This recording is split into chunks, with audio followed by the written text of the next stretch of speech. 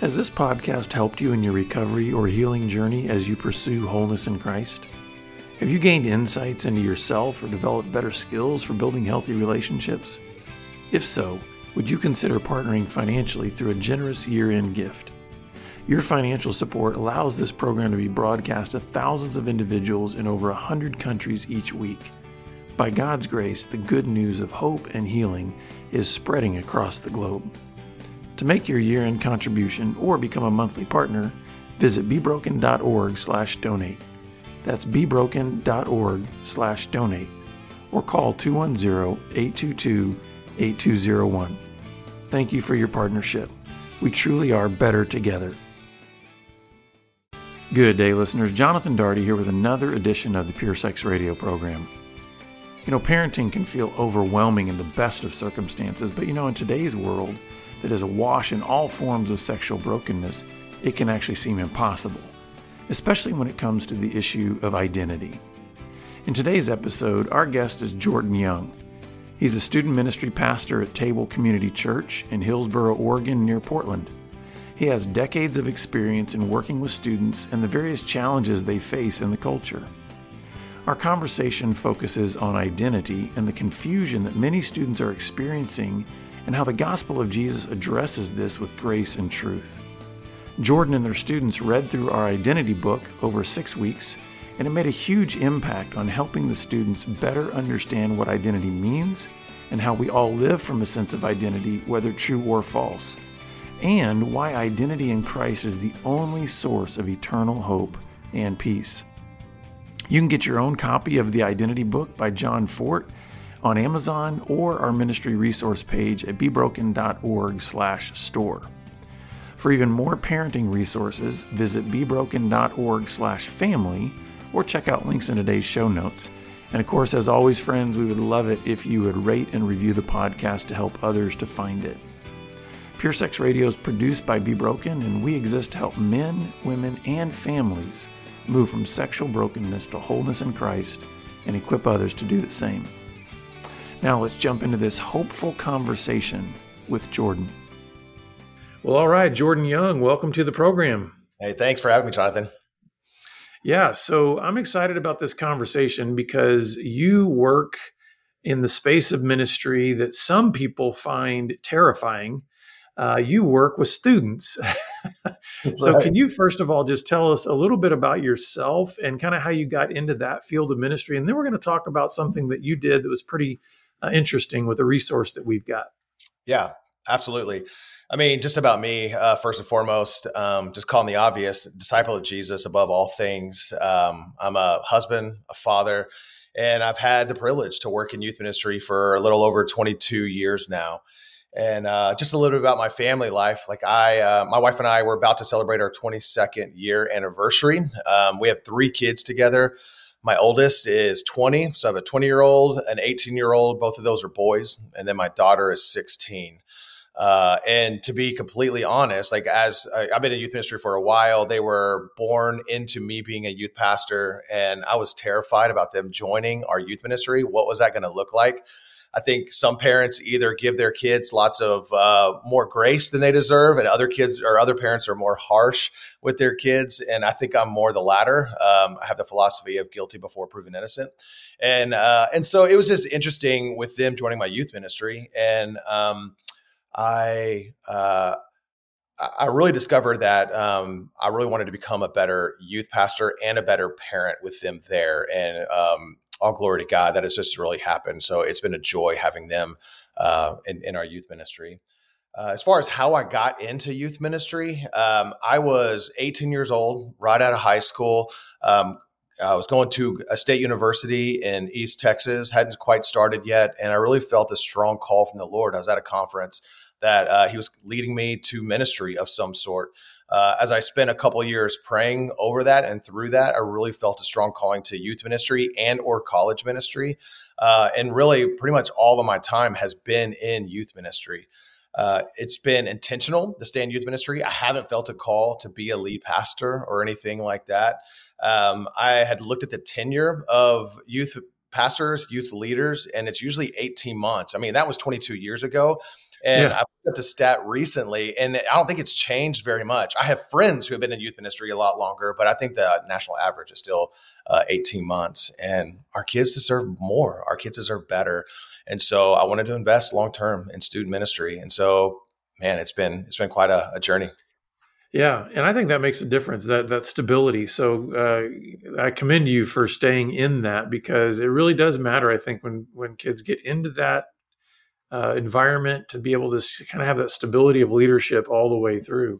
Yeah. Which, by the way, I think is also symbolic of why God designed marriage to be a covenantal, lifelong relationship. Because what do children need? Children need that stability, that sense of there's a security in that home relationship.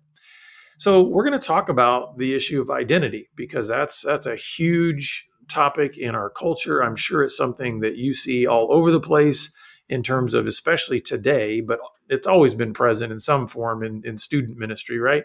But can you talk about what you're just kind of seeing in the culture, just kind of with teens and young adults, just around this issue of identity and some of the real challenges that maybe you're seeing them face when it comes to not only understanding identity, but man, how do they live into their identity? Yeah, absolutely. Man, I'll first start off and just say, in my 22 years experience in youth ministry, I have never seen such a dramatic culture shift that we've experienced, I think, in the last 5 years.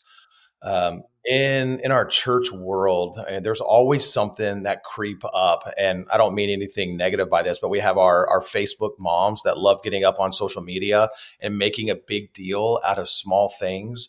And an example of Harry Potter, when that became something really popular, right? So people went to social media, and I really do think that it's out of fear, and it's out of, yeah, just fear of the unknown, that people just ask really interesting questions. And I've seen that happen from time to time again. And it feels like we make big deals out of really small things.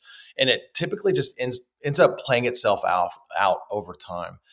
And I remember specifically, I think it was either 2018 or 2019. I saw these group of parents on social media that were putting out, like, we need to talk to the Oregon school boards about all the sexual curriculum that they're writing for our elementary and our middle school age groups. And I looked at all the documents that they were putting out, and the things that I was reading. Sure, it was different. Like, it was definitely change coming, but I'm like, we're making a big deal out of small things. It's going to seem like a big wave, but then everything's going to iron out, and it's going to go this because it's going to go forward as normal, like it usually does.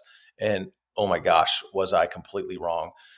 It is definitely out in the Portland, Oregon area. We're sensing it, but I think we're experiencing it all over the country as well.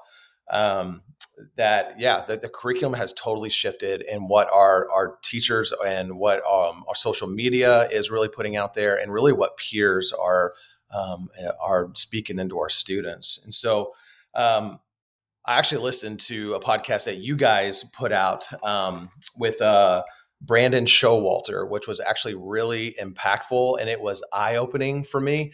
And I went through and I listened to his podcast as well. So a lot of these like stats that or things that are true, it kind of come from the stuff that I've learned from him. But it's not new stuff. This is just putting language to something that we've been experiencing.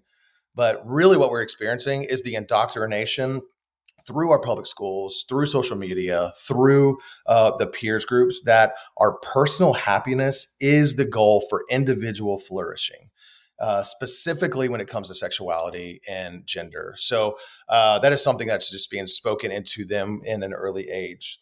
Also, our students are being discipled into they are their personal feelings, and it's breathed into them that if anyone interferes with their desire for happiness, then those people are your enemy. And that is exactly what our students are being breathed into from a very young age, kindergarten on up. If they're in the public school system, this is something that's happening. It's not just just this thing that may be happening. It is absolutely happening. And more prominently, we're seeing it play out in our middle school students and in our high school students. As early as age 10 and 11, we're seeing kids really put a label on themselves as pansexual, as bisexual, as gender fluid, as trans, as gay. And I remember specifically, I had a conversation with a student with the blessing of the parent, and the parent was also in the room, but had a conversation with either a 10 or 11-year-old that came out and said that they were bisexual.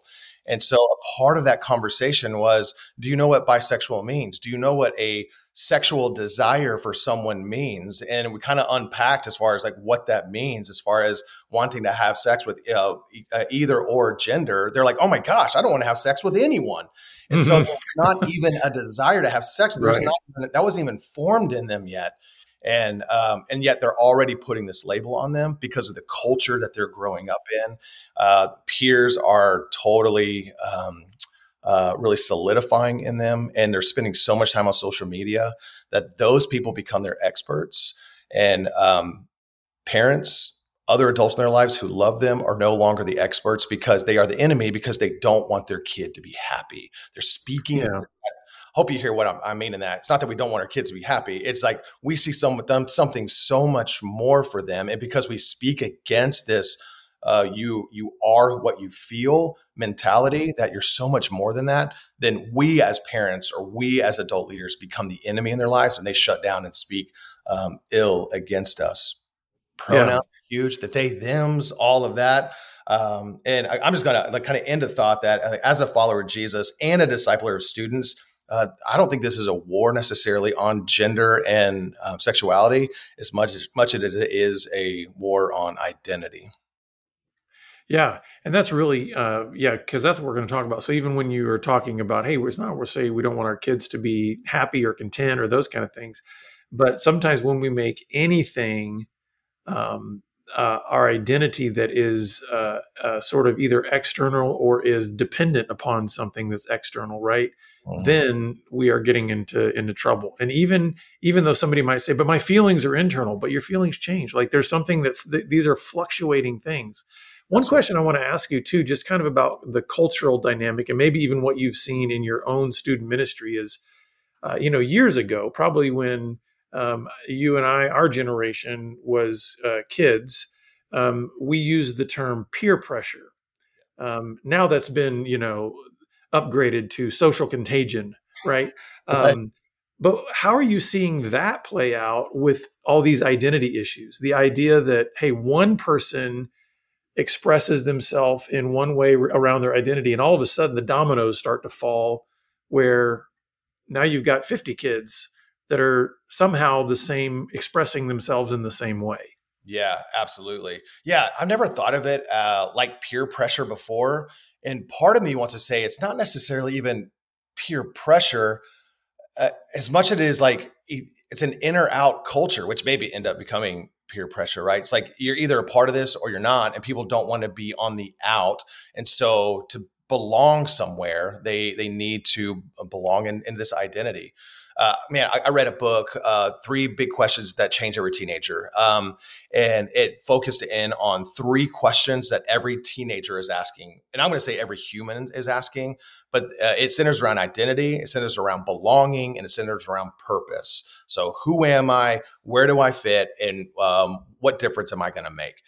And so identity is the biggest piece. That's what we're talking about the most, but also that where do I fit piece. A lot of our students don't feel like they fit anywhere for one reason or another. Like we used to when we were kids, like we had the jocks, we had the nerds, we had the band kids, we had the this and that. And now people don't necessarily have a place where they fit, and they're trying to find a place to belong. So a lot of this gender and sexuality stuff is a place to belong. It's a subgroup. Mm-hmm. So you did a pretty interesting thing. We had released this book, Identity. John Fort, our director of training, had created this book. It's entitled Identity: What Foundation Are You Building On? And he reached out to you because you guys are in the same area and you know each other. And he said, "Hey, I've got an idea for you, Jordan. Would you be willing to take your students through this book?" Because it's laid out as like an 8-week study, and it's really on the topic of identity. One of the things that I appreciate about the way John wrote this, and I'd love for you to speak into it as well, is it wasn't like right out of the gates of like trying to pigeonhole or force the reader into a really particular outcome of identity. It's really trying to say, hey, do you even understand how identity is formed? Do you understand the concept of identity, the definition? Where does this come from? And then in a gentle way, kind of leads to this idea of, do you know who you are? Yeah. Can you talk a little bit about what that was like, first of all, just to take this on and even just introduce it to your students? Yeah, absolutely. So we had, I've been at my current position for 2 years, and we do not currently, or we did not have a discipleship class because we don't have Sunday school or anything like that. We only had our Wednesday night program, and I wanted to start a discipleship track to start really getting involved in students' lives. The biggest thing that I needed was I needed a space where I expected my kids to speak. So if I ask them a question, they're gonna answer. And so we started this discipleship class, and right out of the gate, I told them, I was like, if you come to this, A, you're committing to read, and B, you're committing to open your mouth. Like, you got to speak. This is not a Wednesday night where you can hide. This is going to be a place where you're going to really share what your thoughts and feelings are. So that's why I created this discipleship thing. And it was only an 8-week class that we did, because we were just going to read through this book. And as I was having a conversation with John, his topic intrigued me, because in my 2 years of being in this church, I have not really had this sexuality and identity conversation with our students. I don't know even where they land with the Lord. A lot of them, as we've only spent a year at this point together, a year and a half together, and so I wanted to really lay a foundation and get an understanding with where they are, and really start just a larger conversation. And so that was my intent and my desire in going through this. Also, like, I had been feeling, I think over these past 5 years, I haven't balanced truth and love in the midst of this conversation really well. And so I'm just trying to figure out, how in the world do I love people, not push them away, engage them in conversation without shutting it down? I don't want to be just that loud, annoying gong. But I'm also realizing, man, I need to be speaking truth. And so this book was meant to be just a conversation starter for us, for me to find out where our students are, and also for me to have an anchor to be able to have these conversations. So so that's what we did for 6 weeks. So what was the initial response from the students when you just started opening up the book, get into chapter 1, week 1, week 2? What was it like to you talk about, hey, you got to open your mouth, right? You got to talk. Yeah. So first of all, did that happen? And if so, what were the comments and the feedback and the discussions that were going on around this topic? Yeah, I was actually really impressed with our students. They did speak up. So we had students from 6th grade all the way to 12th grade in this. And so it was a full range of students, which I was a little bit nervous having younger students there, but they're experiencing it in school, so I wasn't going to shy away from it. I told parents, I gave them the book ahead of time, look at it. I only had one student whose parents decided for them not to be in the class because of just the content, but everyone else stuck around, and I was really impressed with their conversation. So the first few weeks, the thing I think I love most about this book is it's not a theological document on sexuality and gender. It is a larger conversation. You said it a minute ago. It's a larger conversation about identity. And those first 3 chapters really get into how identity is formed. It's, we always form identity, and across culturally, this is what it looks. This is what it looks for you. And it opened up some really, really good conversations for us. And so I remember, I think it was our very first week, I put up on a piece of paper for our students as we're kind of talking through the chapters. And I said, who are you? Like, tell me who you are. You're starting to get this idea of identity. And I put at home, at school, and when you're with your friends. Like, tell me who you are, both positive and negative. I am a straight A student. I am a son. I am a brother. I am. So we go through all those. We had a whole laundry list. And then I fought for them to say the negative things too. An example I gave them, I learned in middle school that I was dyslexic. And so that is something that is a part of who I am dyslexic. And so I wanted them to think through some of those negative pieces. And we looked at this laundry list of identity things that have an ability to be able to speak into who we are. And for our students to see, that is who I am. These are not bad things necessarily. These are actually really good things in our lives, but they're not ultimate things. And so for us to be able to talk through, like, these are the things that will ultimately fail you in the end, or will come to an end at some point in your life. You will no longer be a high school student, All these things come to a close. And for us to kind of lay that foundation of our identity must be in Christ, because he will never fail you. And so I used the conversation from the book to kind of start that. And those first chapters were really good at just kind of forming and coming back to that idea of, and we are most and primarily a disciple of Christ. Our identity is built in him, when these other things are true too. What were maybe some of the biggest either obstacles or challenges maybe for the students in either being able to maybe grasp the concept or engage, or did you get any pushback? Any students that were just like, I don't agree with that, or I don't think I'm, on board with that? Yeah, I had one student in particular that I did not know where he was at in all of this. He was one of my older students.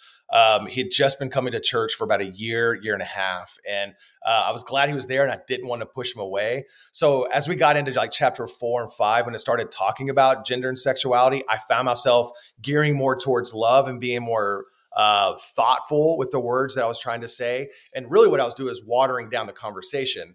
And I had another student jump in and just say, I'm like, we just need to be able to say what is real and not beat around this. And she wasn't speaking directly to me. She was just speaking about the topic in general. And that was just so good to be able to really frame ourselves around this and be able to have real conversations. So that was a challenge for me from a couple of our students. And then I got to see that this older student I was talking about really did believe these things and wanted to learn about these things. So that was a challenge for me going into it, is how do I talk to our students about this in a helpful way? I mean, you got the obvious challenges. Students aren't going to read. So how do you talk about it whenever they're actually not reading it? And so we'd still tell them to come, but yet we really encourage them, man, you got to be reading this book. So that's a challenge. But mostly it was positive rather than those negatives that have come from it.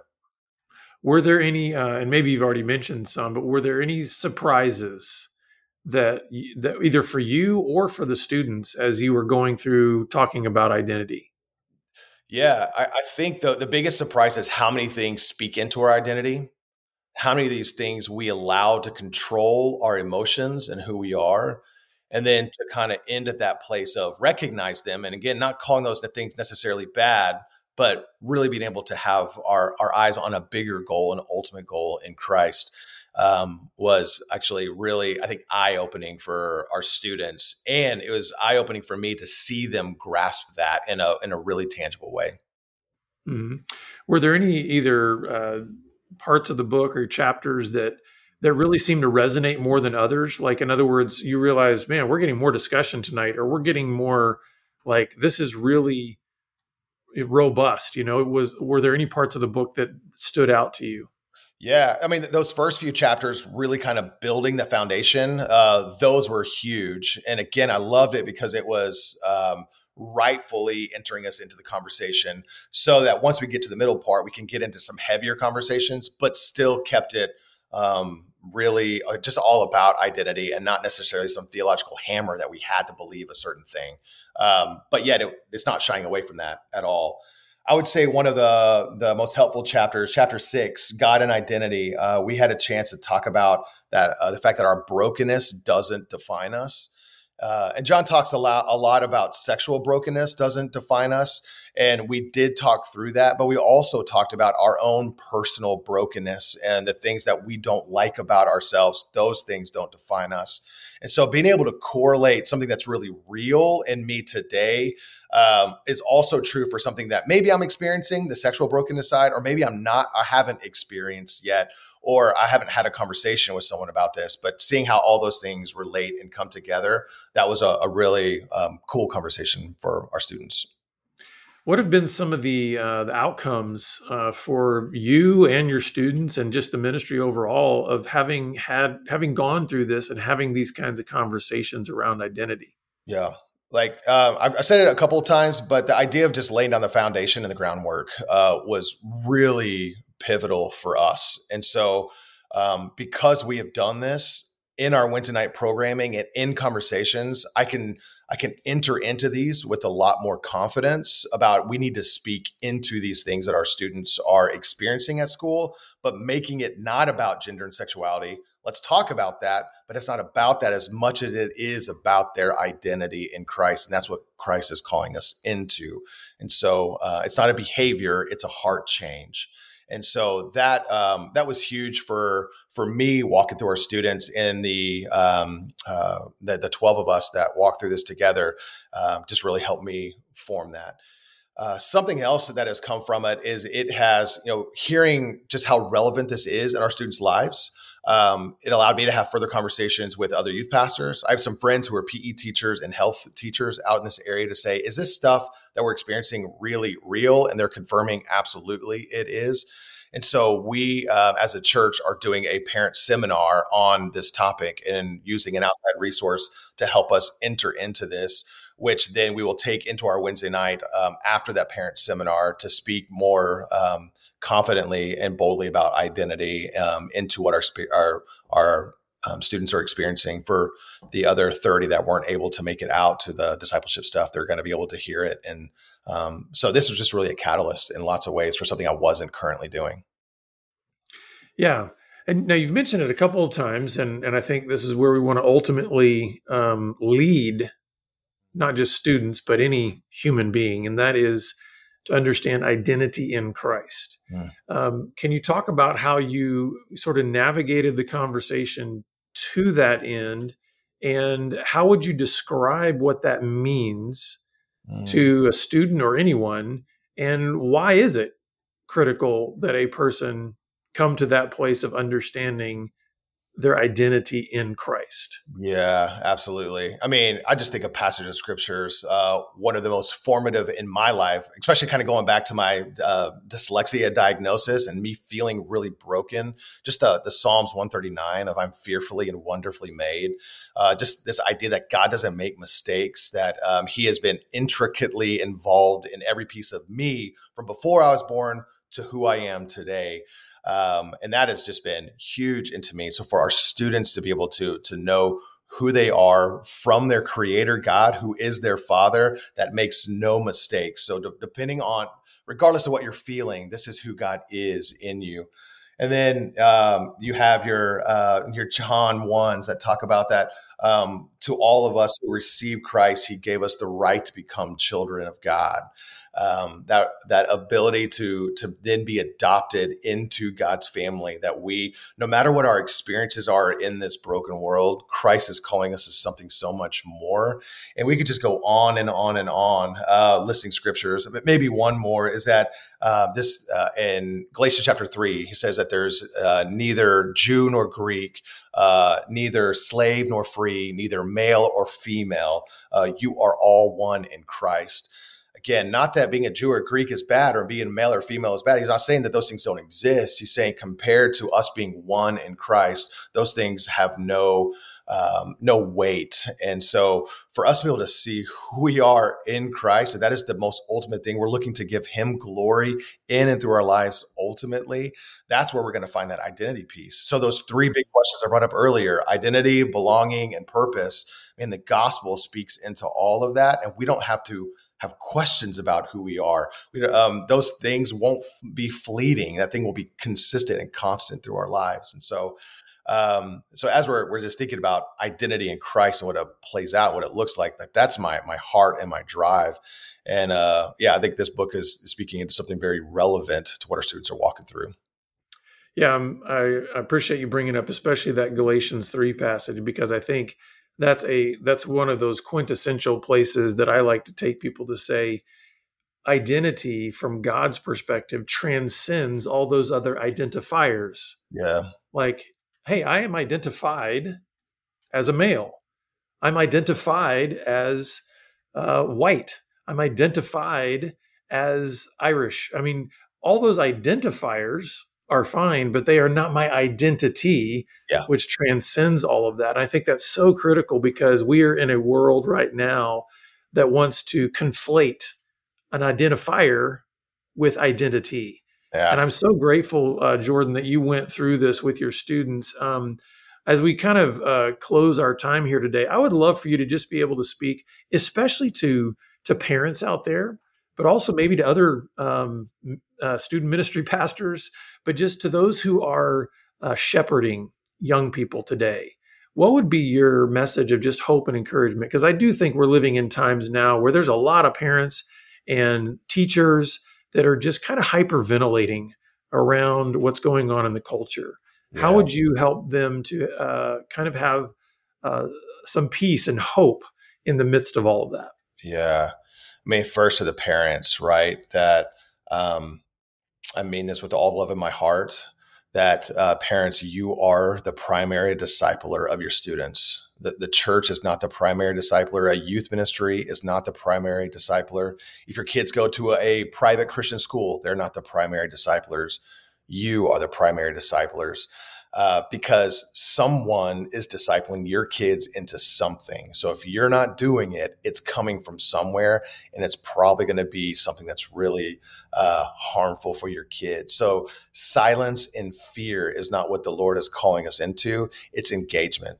And, PSA announcement, right? That we don't have to be the perfect parent. We don't have to have the right things. We can actually even say the wrong things in those moments, but we just need to be present and we need to engage because our kids are looking for a place to belong. And if they can't belong in your family unit to be real in who they are, then where else are they going to be able to find it? And that terrifies me. So I would just encourage parents to educate themselves, have conversations with people, and then also, have conversations with people. And I apologize, my dog's barking, and someone's about to walk in my front door. But hey, no problem.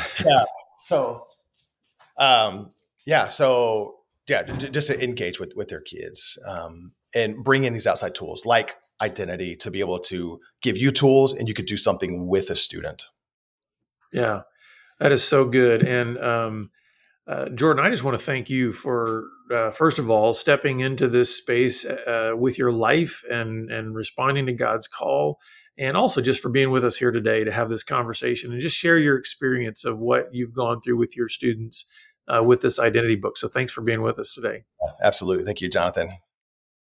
Yeah, and listeners and viewers, I want to encourage you to go grab a copy of the identity book that John Ford has written. It's a great tool to just be able to get, as Jordan was talking about, just to get these conversations started. And so you can get that on our website at bebroken.org. We're always glad that you're with us, and we look forward to seeing you back here again next time on the Pure Sex Radio program. Take care. Pure Sex Radio is paid for by Be Broken Ministries. Visit us online at puresexradio.com.